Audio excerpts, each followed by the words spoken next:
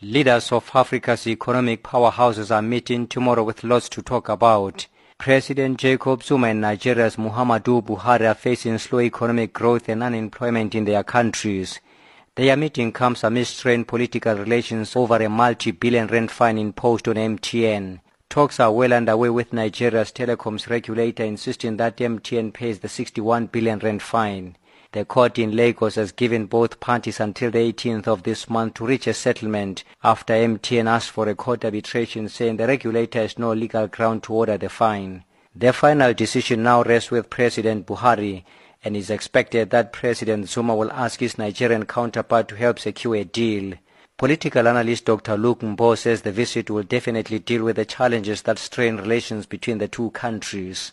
Well, I feel the visit is timely because based on the past developments that has taken place between Nigeria and South Africa, economically, socially and politically, but most importantly, the xenophobic attack. Most Nigerians were not very happy with that development. And so I feel that Jacob Zuma visiting our President Buhari at this moment is very timely so as to come and assuage Nigerians, tell them that he personally is not happy about the development and assure us that it's not going to happen again. So for me, I believe it is timely, and I guess by the end of the day, Nigeria and South Africa will come out stronger and better.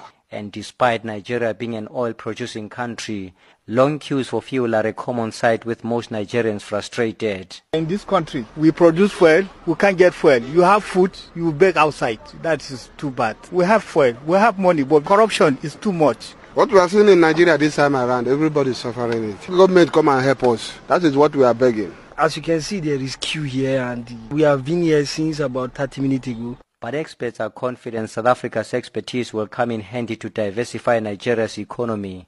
Dr. Martin Oloto is the development economist in Nigeria. Of course, if you look at the current government in Nigeria, the Buhari government is looking at diversifying the economy to agriculture and mining. Mining in South Africa is a serious issue. They have the technology to actually invest in Nigeria. The environment is very conducive for South Africans to come here and then invest in Nigeria where the labor is very cheap. The government is very willing to assist South African investors to come to Nigeria. We have MTN, we have ShopRite, we have all that. So we are looking at more productive sector of the economy so that we begin to create jobs for our people.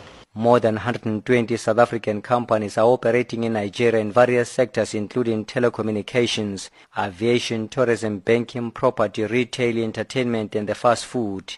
Bilateral relations between the two countries are structured through a binational commission which was established in 1999. The BNC has so far resulted in the signing of 32 bilateral agreements, including memoranda of understanding that include trade and investment, science and technology, defense, agriculture and energy, among others. I am Ntebo Mokobo, Abuja in Nigeria.